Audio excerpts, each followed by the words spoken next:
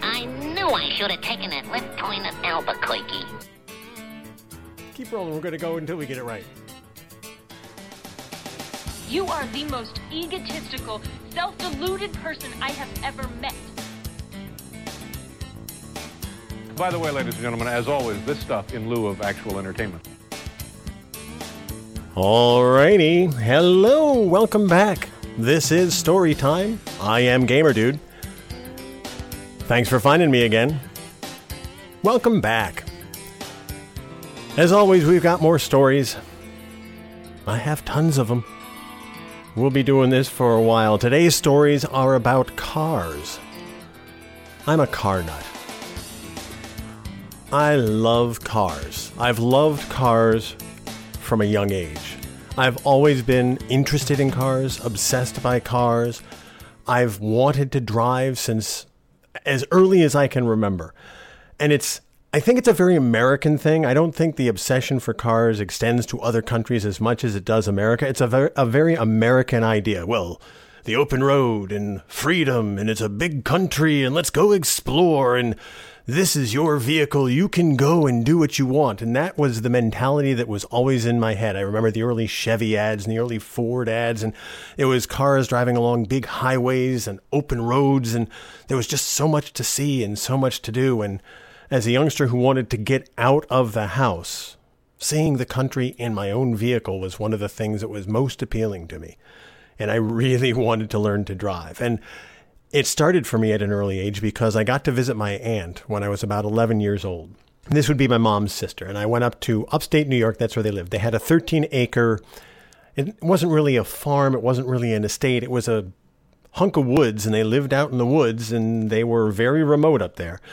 And part of this property was a giant field. And they had all kinds of vehicles because in upstate New York, you need all kinds of vehicles for all kinds of weather, whether you're going through the snow or through the open fields or whatever they were doing, they needed a specific vehicle for it. And the vehicle they had for driving through their fields was an old Ford Bronco. This was a beat-up old rusty yellow Ford Bronco with a 4-speed transmission with the gear shift on the steering column, not on the floor. This was an early Ford Bronco that has an indeterminate age because at the age of 11, I have no idea what year it was or how old it was. It was just a cool looking vehicle. And my aunt said that I could drive it.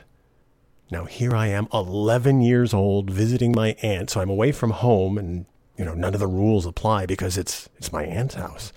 So she was trying to make sure I had a good time. And part of the good time was putting me behind the wheel of a Ford Bronco. Oh my God. I was in my glory. Wait. I get to sit in the driver's seat and put my feet on the gas and actually go. Oh my God, I was in my glory. I was beside myself. So we drove out. Now, I didn't get to drive from the house out to the field because I had no idea. At 11 years old, I may have been 5 feet tall. So they probably had to push the seat up as far as it could go. And I don't remember having a difficult time reaching the pedals, but I'm sure that I did. But somehow I did. I reached the pedals. I reached the steering wheel.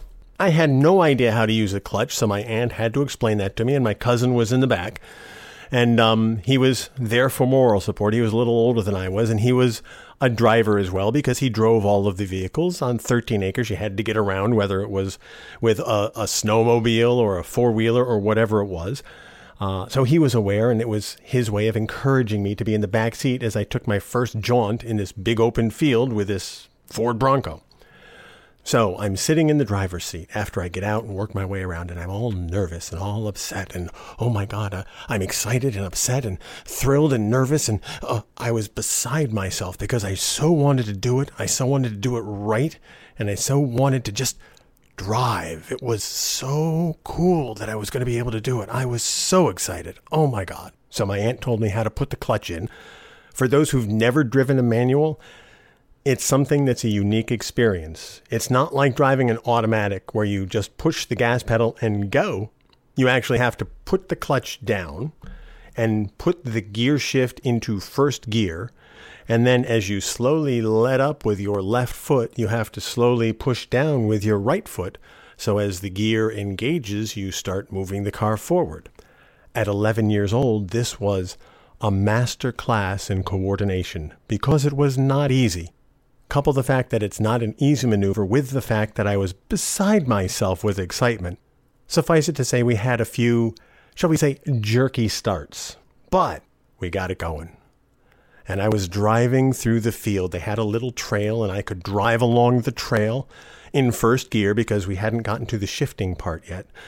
But I was in first gear driving along at the frightening speed of 7 miles an hour. But oh my God, I was driving. It was so exciting. I was thrilled that I was driving a car at the age of 11. And every day after that, I was bugging my aunt. Can we go out and drive? Can we go out and drive? Come on, can we go out and drive? Just for a little while, can we go out and drive? We only drove a couple more times that week that I was up there. But oh my goodness, I had the bug. The bug had gotten a hold of me and it had burrowed itself into my heart and into my soul. And I wanted to drive. I needed a car. I had to drive. Oh my God, I needed to drive. I was so thrilled at the feeling of being behind the wheel and taking myself somewhere. Even though it was a giant circle on a 13-acre piece of property, it was me doing it. And I was thrilled to death at the prospect. Now, in New Jersey at that time, and to this day, you had to be 17 years old before you could get a driver's license. So I drove at the age of 11, and I had the bug at the age of 11.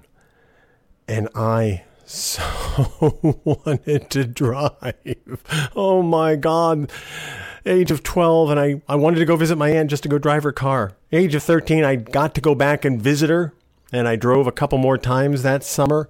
But it was only a couple more times. And then I had the period of time from the age of 13 to the age of 16 before I ever got behind the wheel of a car again. At that point, my mom had decided that it was okay to let me drive the family car up the driveway. We had a driveway 300 feet long, 300 feet. And at the end of the driveway, I could change seats with my mom, and she would let me drive the 300 feet from the end of the driveway up to the house. There was a little curve as we went up the driveway, and it went uphill. So there was actual maneuvering involved.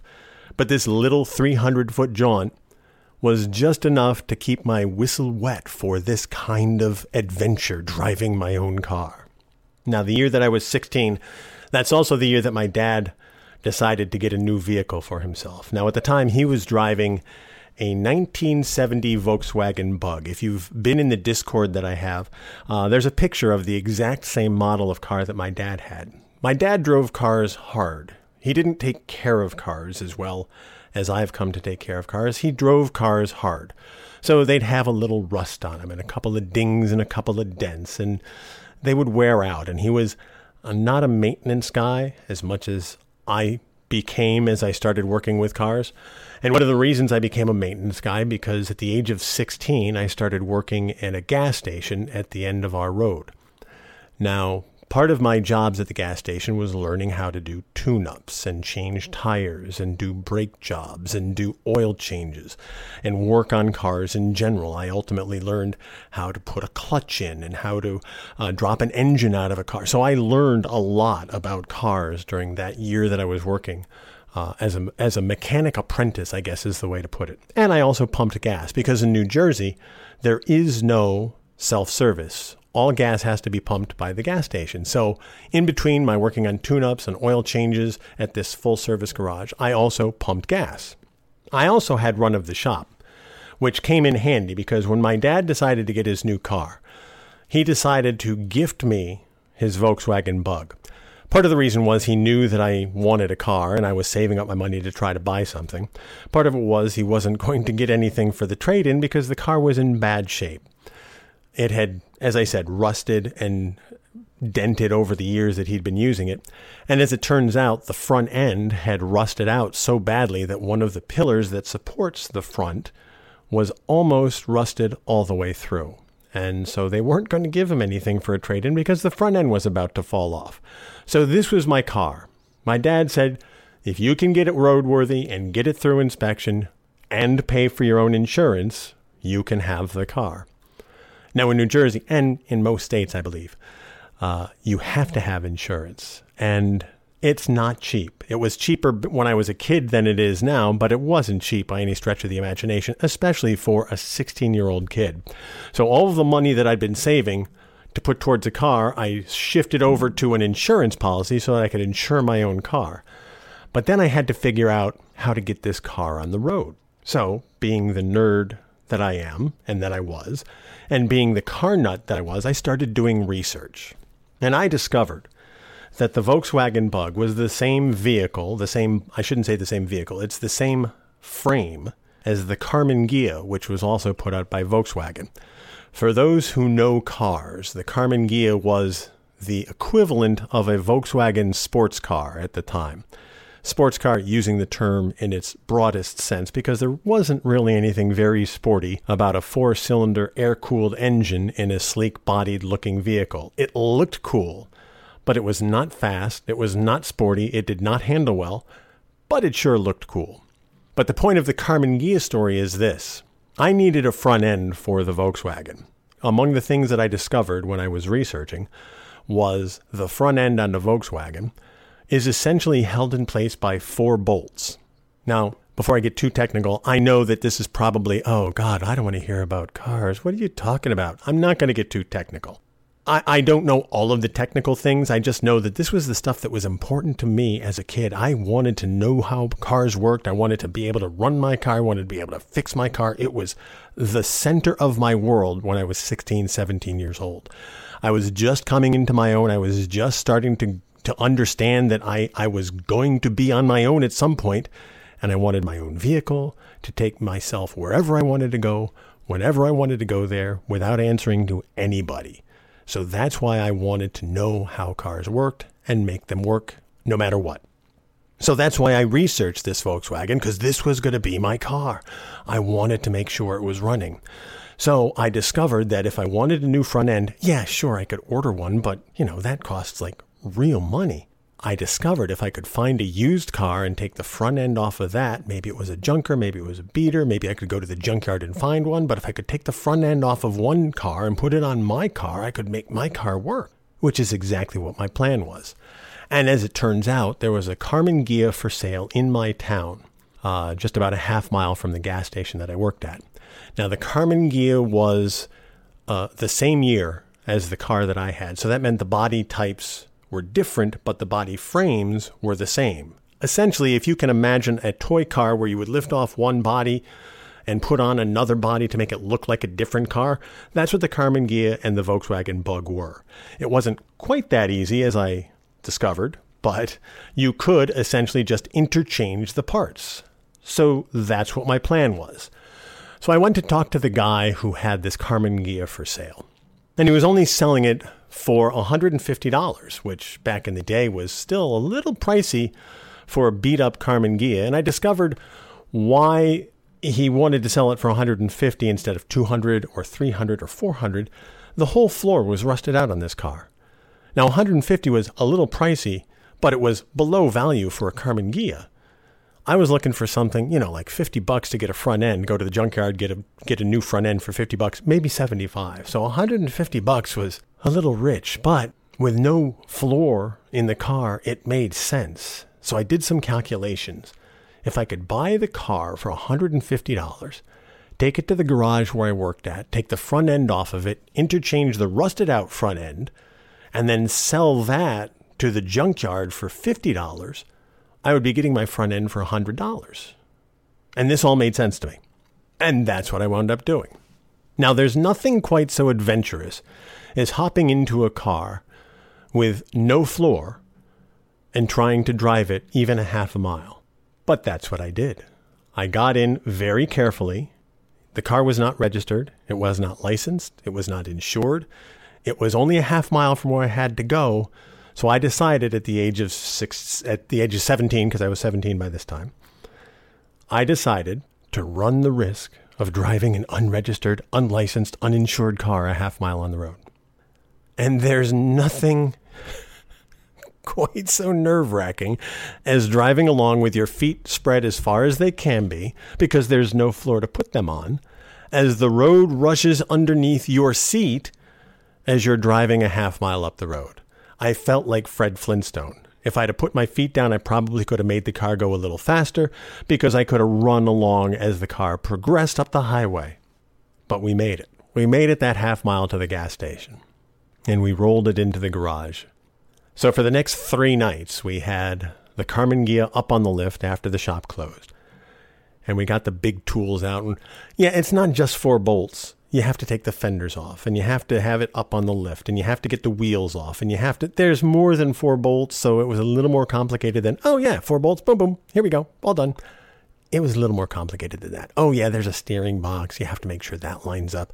Oh, and yeah, you have to make sure that's working too.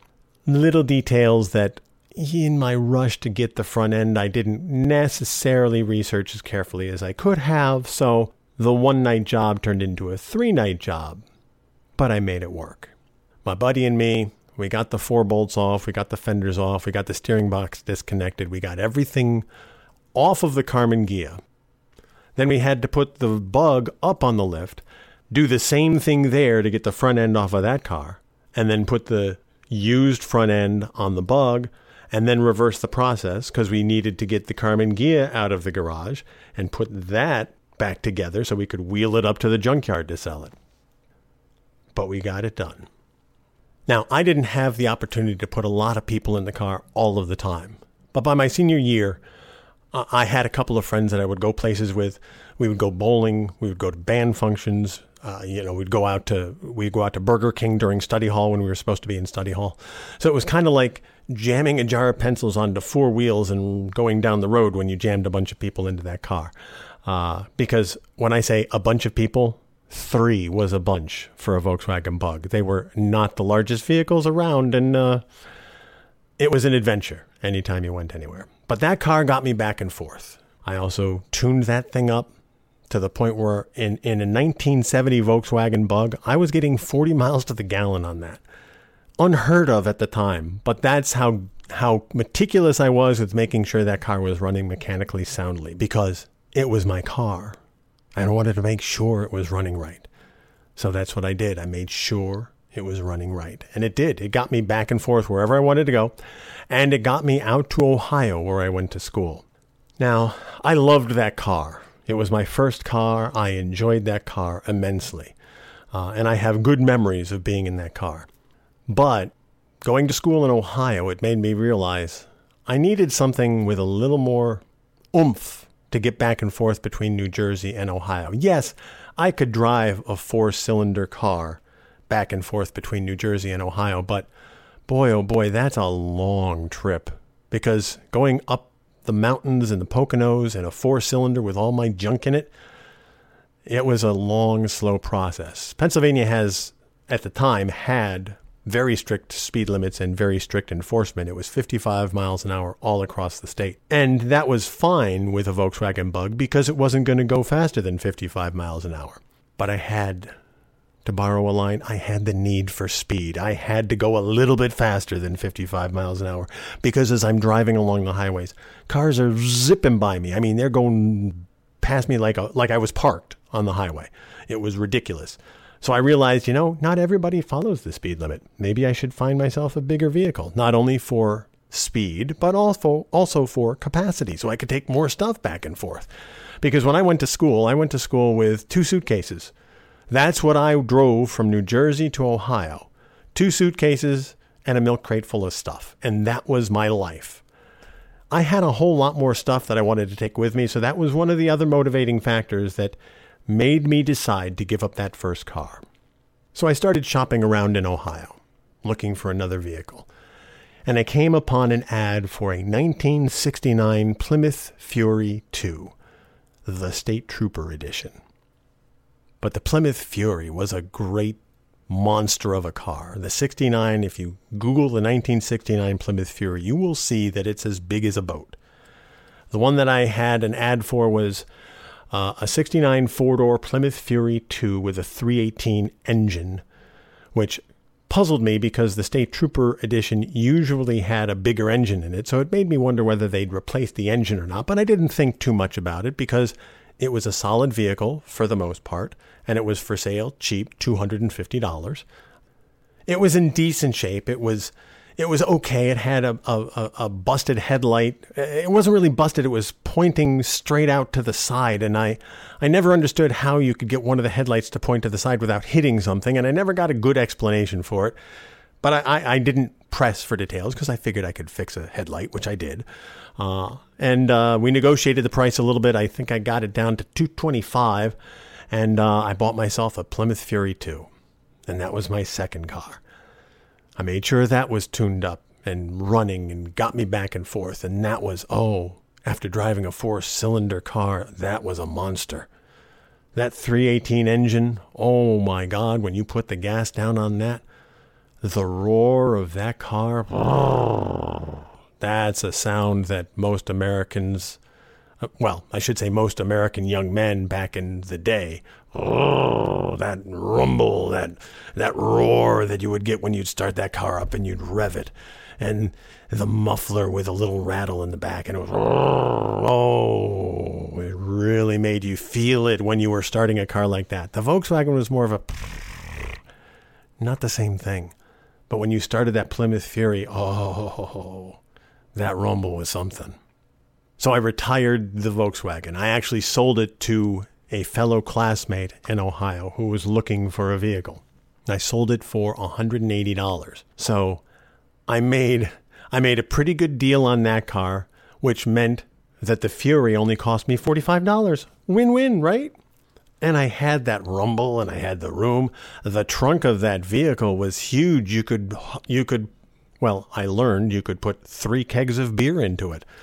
Yes, we did have floor parties back in the day, and mine was the vehicle we used to go get the beer from the liquor store because I had enough room to do it. So I became the beer transporter for our floor parties. And yes, 3 kegs of beer fit in the back of a Plymouth Fury trunk. We learned by doing. It also was a great vehicle to go shopping with all of the people on the floor of my dorm. Fridays was shopping day, and I was the most popular guy because I always went shopping on Fridays at the local Kroger for 2 reasons. Number 1, the prices were cheap, but number 2, sample day. They'd have the cheese platters out, they'd have the pepperoni platters out, they had the seafood platters out. So if you went to the Kroger, you would get a free meal just from eating all of the samples. And I had people lining up wanting to go to the store with me, and I had room enough for 5. So 5 people would come with me to the store, and we would pack into my Plymouth Fury, and we'd drive to the Kroger. We'd get our free lunch, and we'd get all of the groceries that we had, which usually consisted of soda and chips. And we'd pack everybody back into the vehicle, and we'd drive back to the dorm. And that was our routine. And the Fury was a beautiful car for that because everybody got a chance to go. Everybody had a great time. And anytime we wanted to go somewhere, I would get the Fury, and we could jam a whole bunch of people in there. What a difference from the Volkswagen Bug. I could double the capacity of the people that I could take places using the Plymouth Fury. It was such a good car. It's also the first car and the only car that I've ever been in where I actually drove 100 miles an hour. I think the statute of limitations has expired on that. We'll keep this to ourselves. There was this open stretch of interstate up in Michigan. Nobody around. And I was driving along, just exploring. And I said, let's see how fast this car can go. And so I pushed the accelerator down. Got it up to 70 easy. Piece of cake. 80 miles an hour. Oh, not even a quiver on that car. Got it up to 90. Just cruising. It was awesome. And I said, okay, let's get to the 100. We can do it. Get to the 100. And I pushed it. To the 100, and it was like I'd broken the sound barrier because I'd never been that fast in a car before, and I've never been that fast in a car since because it's insane. There's no reason to go 100 miles an hour in a car. But for 18-year-old me, there was. I'd never had a car that could do 100 miles an hour. If you'd have pushed the Volkswagen off of a cliff, it wouldn't have hit 100 miles an hour. But that Fury with a 318, we got to 100. And it was awesome. And then I slowed it down because I was nervous that the cops were going to find me, so I immediately hit the brakes and got it back down to 55. Because I'm that kind of person. But for a few brief seconds, 100 miles an hour, oh my God. It was amazing. I still remember that to this day, and the charge that I was getting out of it. It was great. It was great. And I did enjoy that car, but I was driving it back and forth between Ohio and New Jersey quite a bit. And the miles were mounting up, and it was slowly wearing out.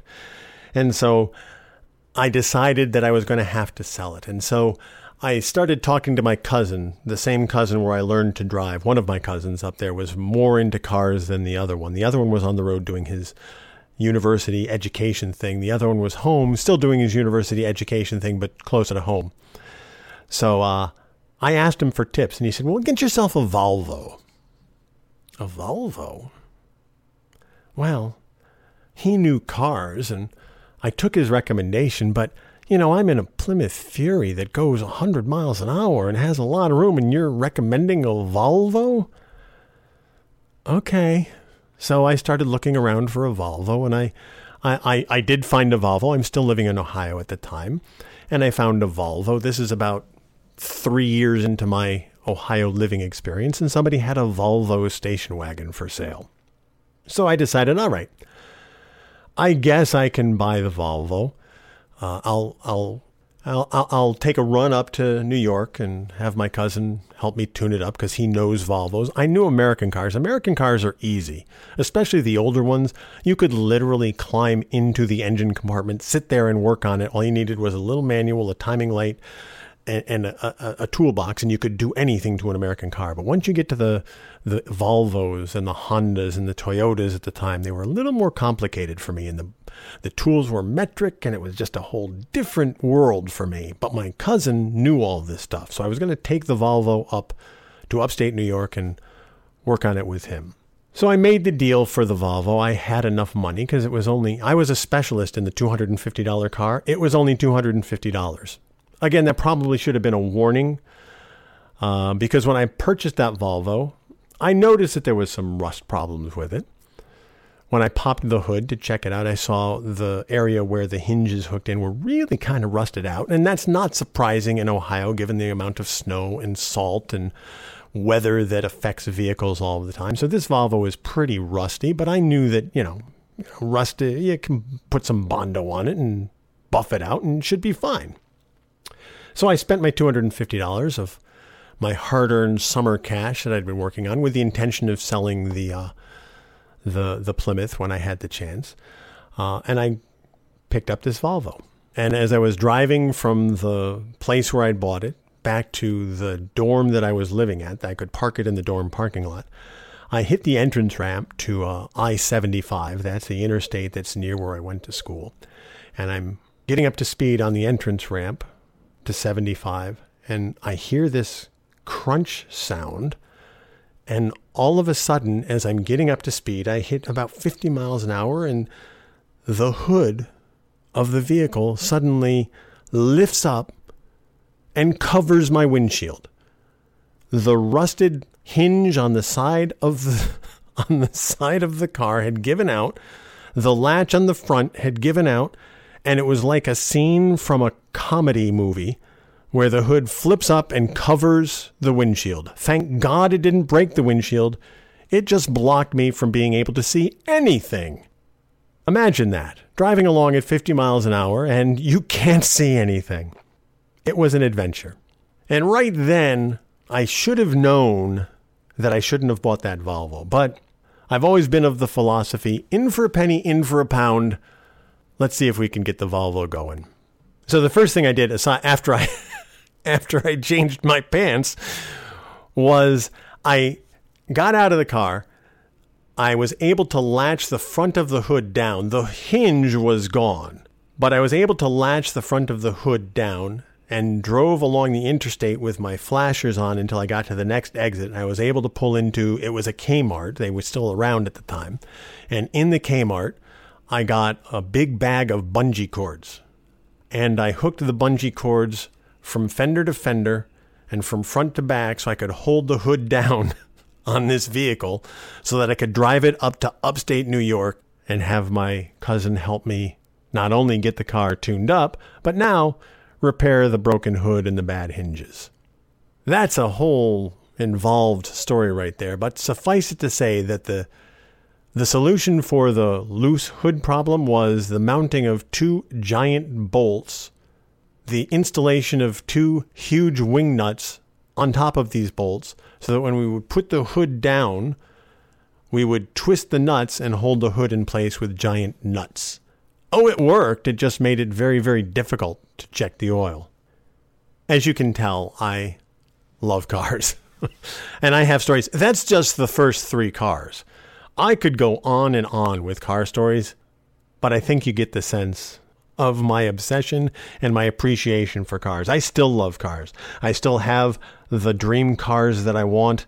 I've always liked Corvettes. I've never owned a Corvette. They're way out of my price range and totally impractical. But the dream car that I have, and I put this up in Discord if anybody saw it, is the Starsky car. The 1975 Gran Torino, candy apple red with that ridiculous white stripe. I love that car. If I could find one of those at a reasonable price, I would own a Starsky car. That's the car that I want as my play around, have fun, just be goofy car. That would be the dream car for me. Yeah, I think about cars. To this day, I love cars. I love the freedom. I love driving. To this day, I love going places just to wander around on the roads and see what's out there. I'll take the scenic route to places. I will go visit the Corn Palace in South Dakota and the giant ball of twine. And what's that over there? The something shiny obsession that I have playing video games is a real life thing too. Because if I see an interesting street sign, an interesting scenic overlook, an interesting tourist attraction, I got to go see. What's this? And that is what the car does for me. It opens up the world for me. And that's why I love driving and why I love cars. Not only does it get me places, but it gets me places in fun and interesting ways. The Starsky car would be a cool way to get places, don't you think? I do. That's why I don't have a really big place in my heart for self-driving cars. Self-driving cars. Where's the fun in that? You know, you plot in a route and it takes you where you... No. I don't need a self-driving car. No, I need to know where I'm going. I need to be behind the wheel. I need to find out things on my own. Self-driving cars, no, you can keep them. I need the power of the car at my fingertips. I want my foot on the accelerator. I need to be in charge. I need to decide to go that way, or let's go that way. I need to know that I'm controlling my own destiny. Even if it's just from here to the supermarket, at least I'm doing it. That's why you won't find me in a self-driving car. They will pry my steering wheel out of my cold, dead hands. Because I need to be driving myself wherever I'm going for the rest of my life. I don't need a self-driving car taking me on a predetermined route. That's not fun.